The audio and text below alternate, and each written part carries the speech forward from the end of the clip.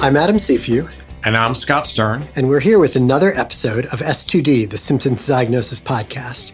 This podcast teaches evidence-based strategies for diagnosing common medical symptoms. We begin each episode with a case, unknown to one of us. We then discuss 5 high-yield features that help to accurately diagnose the cause of the symptom at hand. We then return to our case before finishing up with a discussion of fingerprints, common misconceptions, pet peeves, and other random pearls of knowledge pertaining to the weak symptom.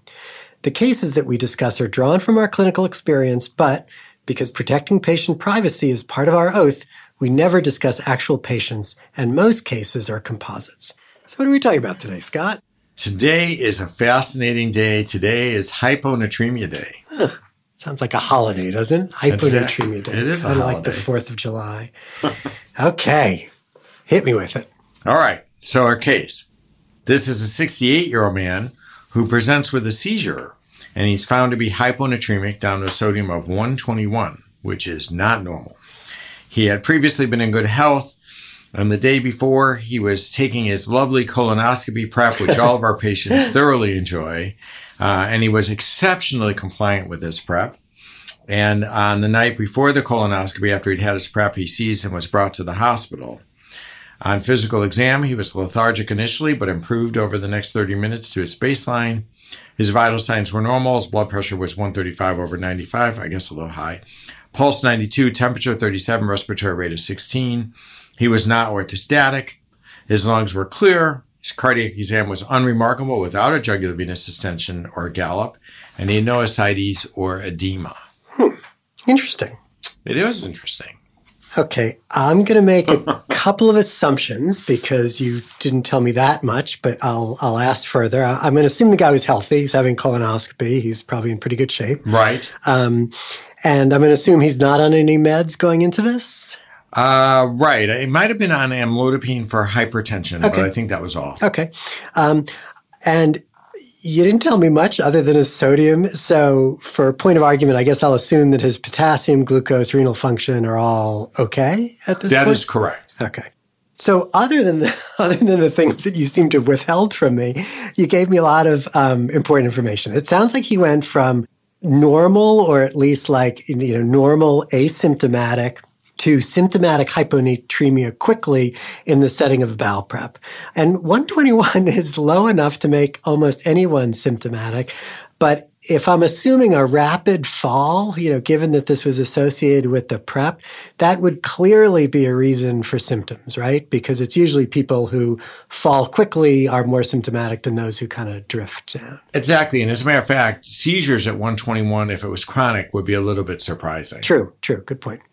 From his vital signs and the exam you gave me, he sounds neither hypovolemic, kind of dry, or hypervolemic. I didn't hear about edema. I didn't hear about an S3. I didn't hear about rails, anything like that. And the history, which I'll actually talk about later, the history is not really suggestive of a guy who should be dry or not dry.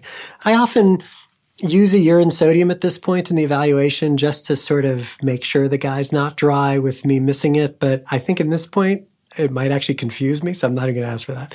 So most hyponatremia, I think about due to high ADH levels in hypovolemic hyponatremia. It's because the body's need for volume has sort of overwhelmed the need to regulate osmolality, right? That's right. So let's just emphasize that Sure. for a second. So what you said is very important. The primary regulator for ADH, or the primary thing that affects ADH secretion, is osmolality. Right. And only when the body thinks, oh boy, I'm in tremendous trouble, Right. will volume precipitate a release in ADH Right. independent of the osmolality. Right. For the most part, you're saying, I got to keep my sodium normal. But if you're going to die from hypovolemia, you're going to say, screw the sodium. I just got to keep my blood pressure. Exactly. That's right. Okay.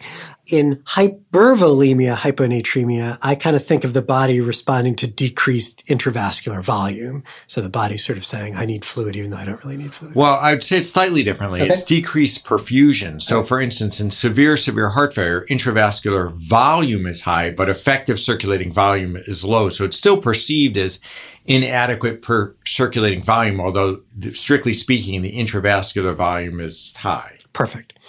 So with euvolemic hyponatremia, which I'm saying this is, we're usually, and I'm going to say that cautiously, dealing with SIADH, syndrome of inappropriate secretion, ADH levels, whatever, ADH levels that are higher than they should be. Other possibilities are rare, things like secondary adrenal insufficiency, profound hypothyroidism. I don't think I've ever really seen that. Excessive free water intake certainly happens. And I'll bet in this case, we're looking at excessive free water ingestion. You made some comment about this guy being really good about his colonoscopy prep. So maybe he was a little bit too good, did a couple of days of clear liquids, took in very little sodium, and then maybe overdid it with the water in his prep. But I'm a little cautious here. One, because I think that would be too easy for you to give me, and you always try to torture me. And I also think, I've prepped hundreds of patients in my career for colonoscopy, and I've never had anybody end up in the hospital seizing from hyponatremia. So I wonder if maybe this is a guy who's got a little bit of SIADH and then, got a lot of free water and therefore tipped over the edge. So I would think whatever else you're going to tell me, I'd probably want urine osms in this guy. If it was really just because of free water overload, those should be low. I think of 50 being the lowest you can go, so maybe 50 to 150. On the other hand, if it's much higher than that, then I got to think further. I got to think about SIADH. Given his seizure, this guy's symptomatic. I think I would say he needs some hypertonic saline now to get him up a little bit into a safe range. And given this occurred quickly, his risk of complications from correcting his sodium is probably pretty low because he got there quickly, so we can reverse him more quickly. I don't know. Well, that's really right on target. All of that is great. We'll work through it as we go. But I think that your points are all right on target. And the treatment, which we'll touch on at the end, is also, I think what you said is exactly right. And we'll try to emphasize that again. Okay. Do you want to give me more about the case, or do you want to go right into your 5 points? I think let's go into the 5 points because I think that will help people to use the data better as we go. Sounds great. So the first point is actually where we differ a little bit in the book from what's traditionally taught. So the traditional approach to hyponatremia emphasizes volume. And what nobody talks about is that what the experts automatically do is look at that basic metabolic panel that they get and the certain clinical pieces of information to see if there's clues. So let's start first with the clinical clues that would automatically send you on a diagnostic path. So one is thiazides. So thiazides are probably the most common or the second most common cause of hyponatremia. So if you get a patient who's on a thiazide, most of the time people are going to say you're done. Stop the thiazide, and only if it doesn't get better would you look further. Great. I like this approach because sort of what you're doing is you're separating the type 1 thinking from the type 2 thinking, right? This is kind of the pattern recognition that I'm getting the history, and if there's something really obvious which just says, this is the cause of hyponatremia, I'm done. If I get through these, then you're into the sort of hypothetico-deductive type 2 reasoning. Let me work through algorithms and labs and stuff and figure it out. Exactly. So what we're trying to do is just articulate what that pattern recognition is that the experts do automatically, and then they don't tell you, right? They say go to the volume status. It just looks like magic.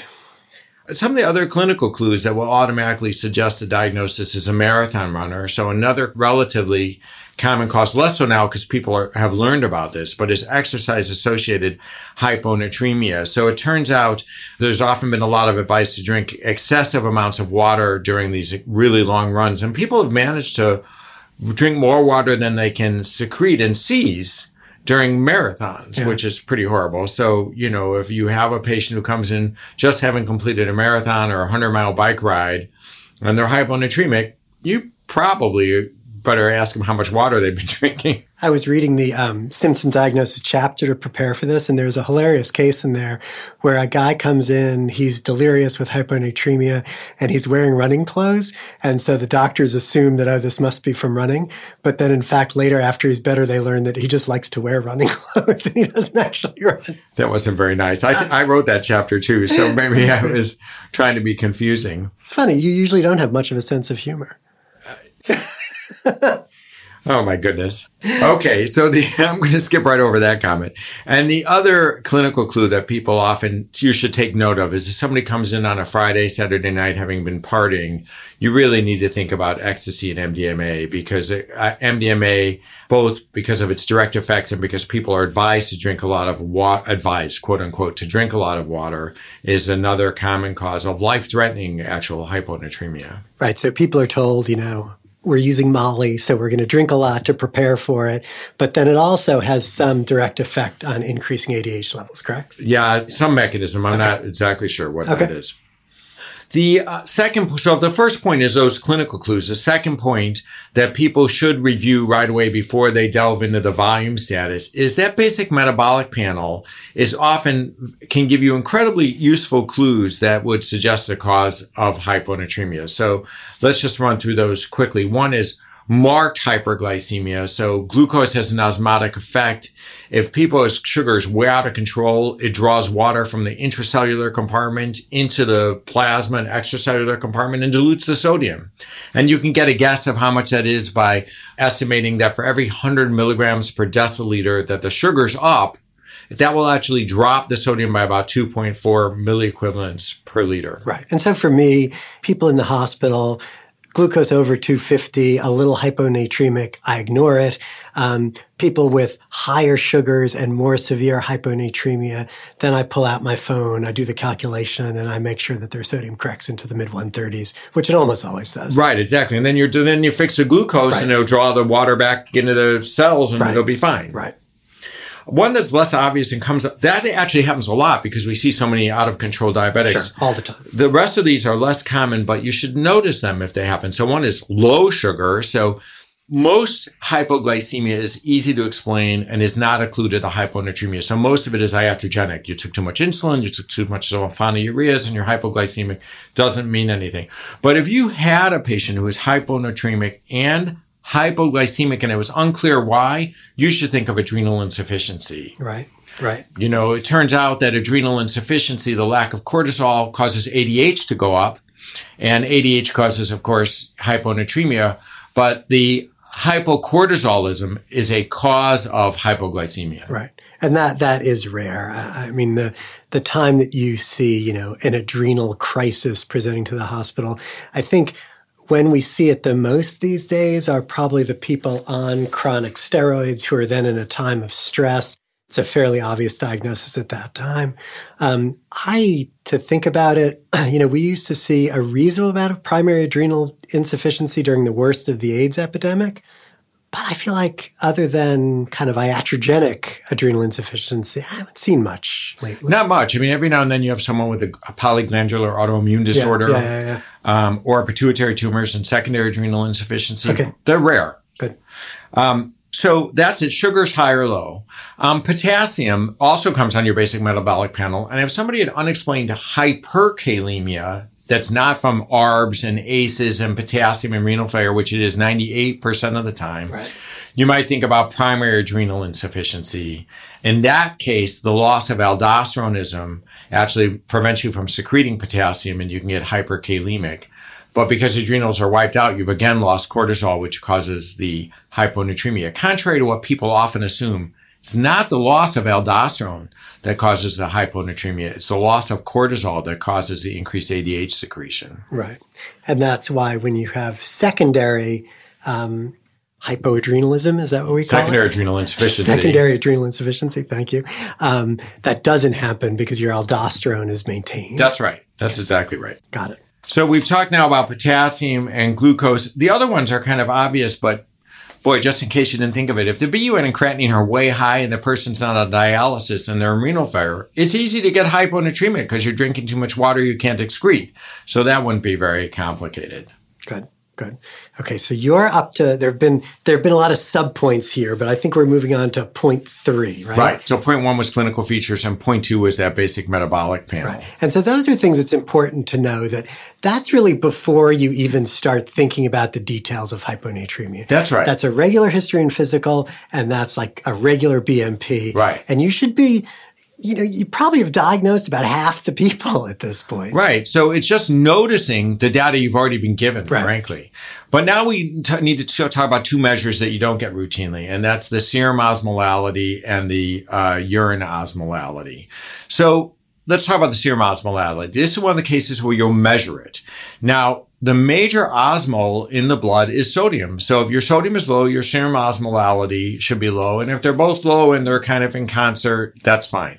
If it's not low, if the serum osmolality is normal, you got to think, hey, that's screwy. Right. And that suggests that the serum sodium measurement is an error. And that's where you get the pseudo hyponatremias. That can happen with marked hyperlipidemia, triglycerides in the 1,000, or marked hyperproteinemia, like in multiple myeloma. Yeah. I think it's worth underlining that although that's all true, you don't really get fooled by that much, right? No, it's really rare. Right. I mean, I say it because we should be complete, but I have to say, I think I've seen one person with triglycerides high enough to have thrown off the measurement of their sodium, and that's in 30 years. Right. And often I feel like these days with people getting regular healthcare and getting too many labs, if someone's got that kind of hypertriglyceridemia or hyperproteinemia, you probably know that they've got the hypertriglyceridemia or that they've got myeloma. And so you're not surprised and you just sit back, scratch your chin, and say, interesting, and close it out. Yes. Now, the next one is important. It does come up more often than people think. So let's explain the urine osmolality. So almost all the causes of hyponatremia are because ADH is too high. So in SIADH, syndrome of inappropriate ADH, people are secreting ADH for no reason that we know of, or there's an underlying cause like a pulmonary or central nervous system cause, but they're releasing too much ADH. In almost all the other causes, it's still that the body is triggering ADH release, that your volume depleted and you're releasing ADH, or the effective circulating volume is so poor you're releasing ADH. And what does that ADH do? Well, it puts aquaporins into the tubules, right? So you reabsorb water from the tubules and you get hyponatremic. Makes total sense. But think about the urine now. So if you've inserted aquaporins into the tubules, water is leaving the tubular lumen and going into the kidney. So what's left behind in the urine is concentrated. The waters come out of the tubules. So the expectation in 98% of the patients who have hyponatremia is that the urine osmolality is high and higher than plasma. If it's low, it suggests it's not ADH mediated and it's water intoxication. Right. And that brings me back to my point about the case. Absolutely. So with that case, it's going to be really key, and it's going to really change both how we manage the person and if there's a next stage in the evaluation of that guy. And every time I've seen water intoxication, it's been missed and people have assumed they have SIADH because people don't pay enough attention to that urine osmolality. So that's really key. So now, let's say that none of those are true. Now we're into the traditional kind of teaching, which is look at the volume of the patient. This is point 4, underlining Point four.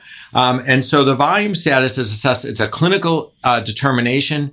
You look for hypervolemia, such as might be seen with edema and ascites and jugular venous distension. Oh, are you going to talk about orthostatic vital signs? I am. I'm so excited. I haven't mentioned those in multiple podcasts, but you also look for hypovolemia, and that's looking for hypotension, tachycardia, orthostatic hypotension, and if you like skin tenting, which I think is ridiculous. Now, if you only say that because you're like an old sun-damaged guy. That's true. And if you pull my skin out, it will stay out until tomorrow when I wash my face again. Anyway. And if patients don't look either hypervolemic or hypovolemic, then we call them euvolemic. Okay. Now, I do want to mention something you said.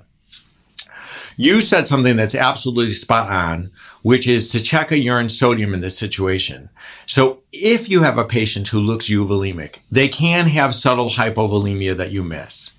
And the way you would know that is get a urine sodium. So if someone's hypovolemic, you expect them to reabsorb more sodium and the urine sodium is low.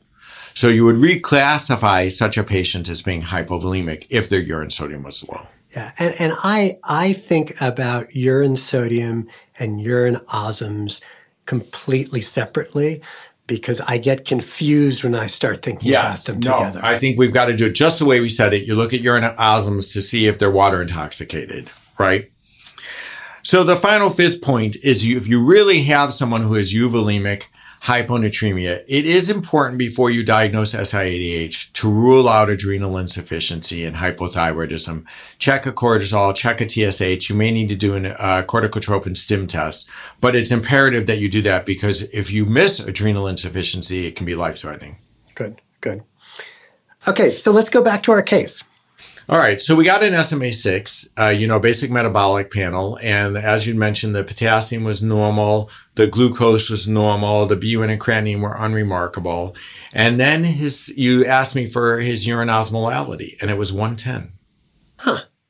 So that is low, and that does suggest that water intoxication is at least a large part of this, which makes sense given his history.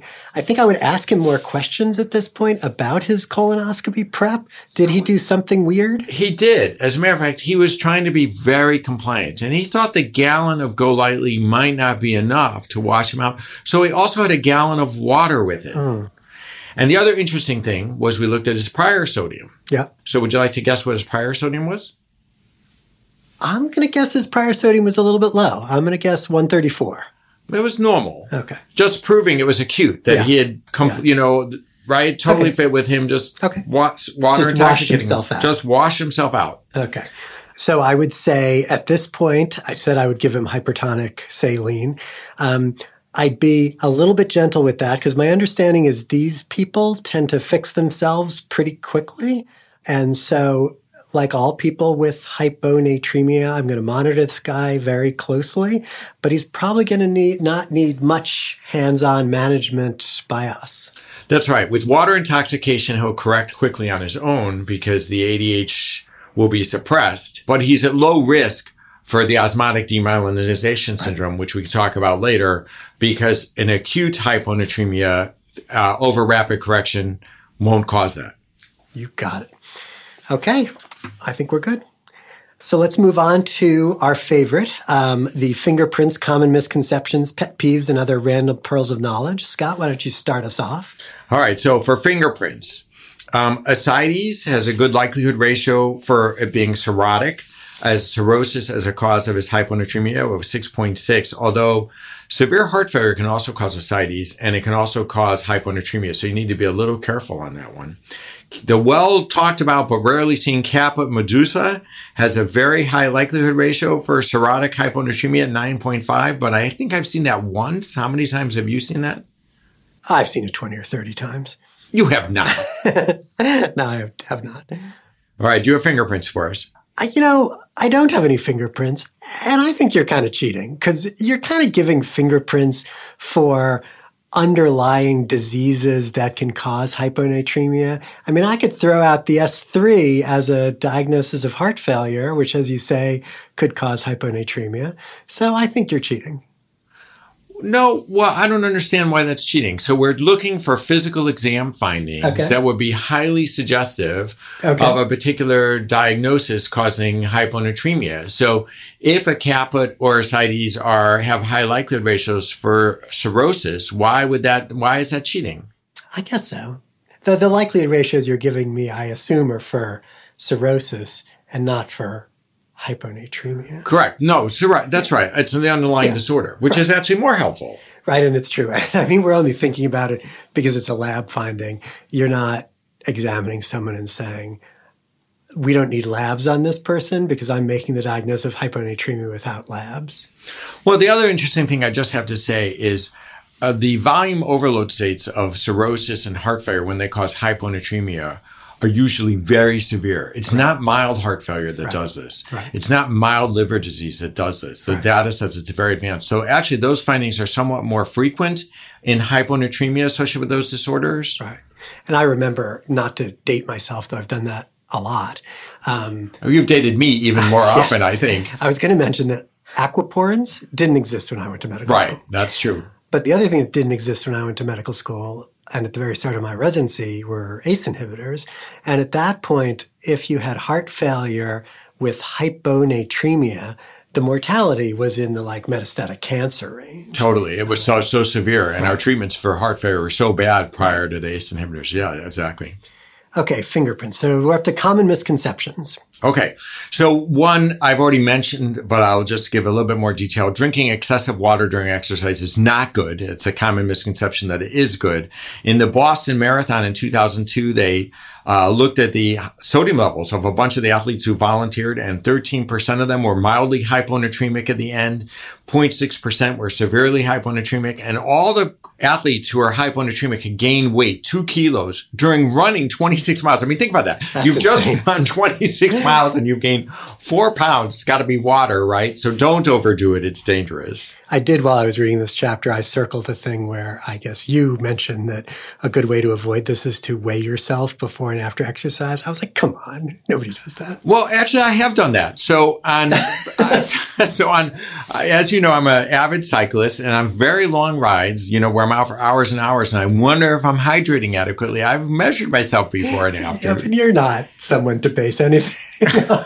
Well, I'm just saying it can be done. Okay, obviously we've talked a lot about things because your common misconception was something we mentioned earlier. Mine is too. Mine is that it's all about the labs. So often people get so caught up in the urine sodium and the urine osms and the plasma osms when in fact the diagnosis is staring you in the face. And if you'd just taken a good history and done a physical examination, you'd know exactly what was going on and very often what you need to do without all that. So those things are very important, but probably not the most important thing. The one thing I was going to clarify as part of this is that one place that the labs really do help is that urine sodium, right, to figure out if someone's volume deplete. And just the numbers, I really use extremes of that. So I say that if a urine sodium is less than 20, that person's dry. And if it's greater than 30, that person's probably not. And in between, I'm a little confused, but whatever. I will say that's only useful in the euvolemic patients. Right. Because if you have bad heart failure and you're not a diuretic, you reabsorb sodium and it would be confusing. Right. So to your point initially, it's first look at the person. Absolutely. Right. All right. Pet peeve. So my first pet peeve is the common assumption that everybody who's hyponatremic has SIADH. Because my last 2 patients who were diagnosed in the hospital as having SIADH, in fact, didn't. One had a pituitary tumor with secondary adrenal insufficiency. The other one was another patient with water intoxication.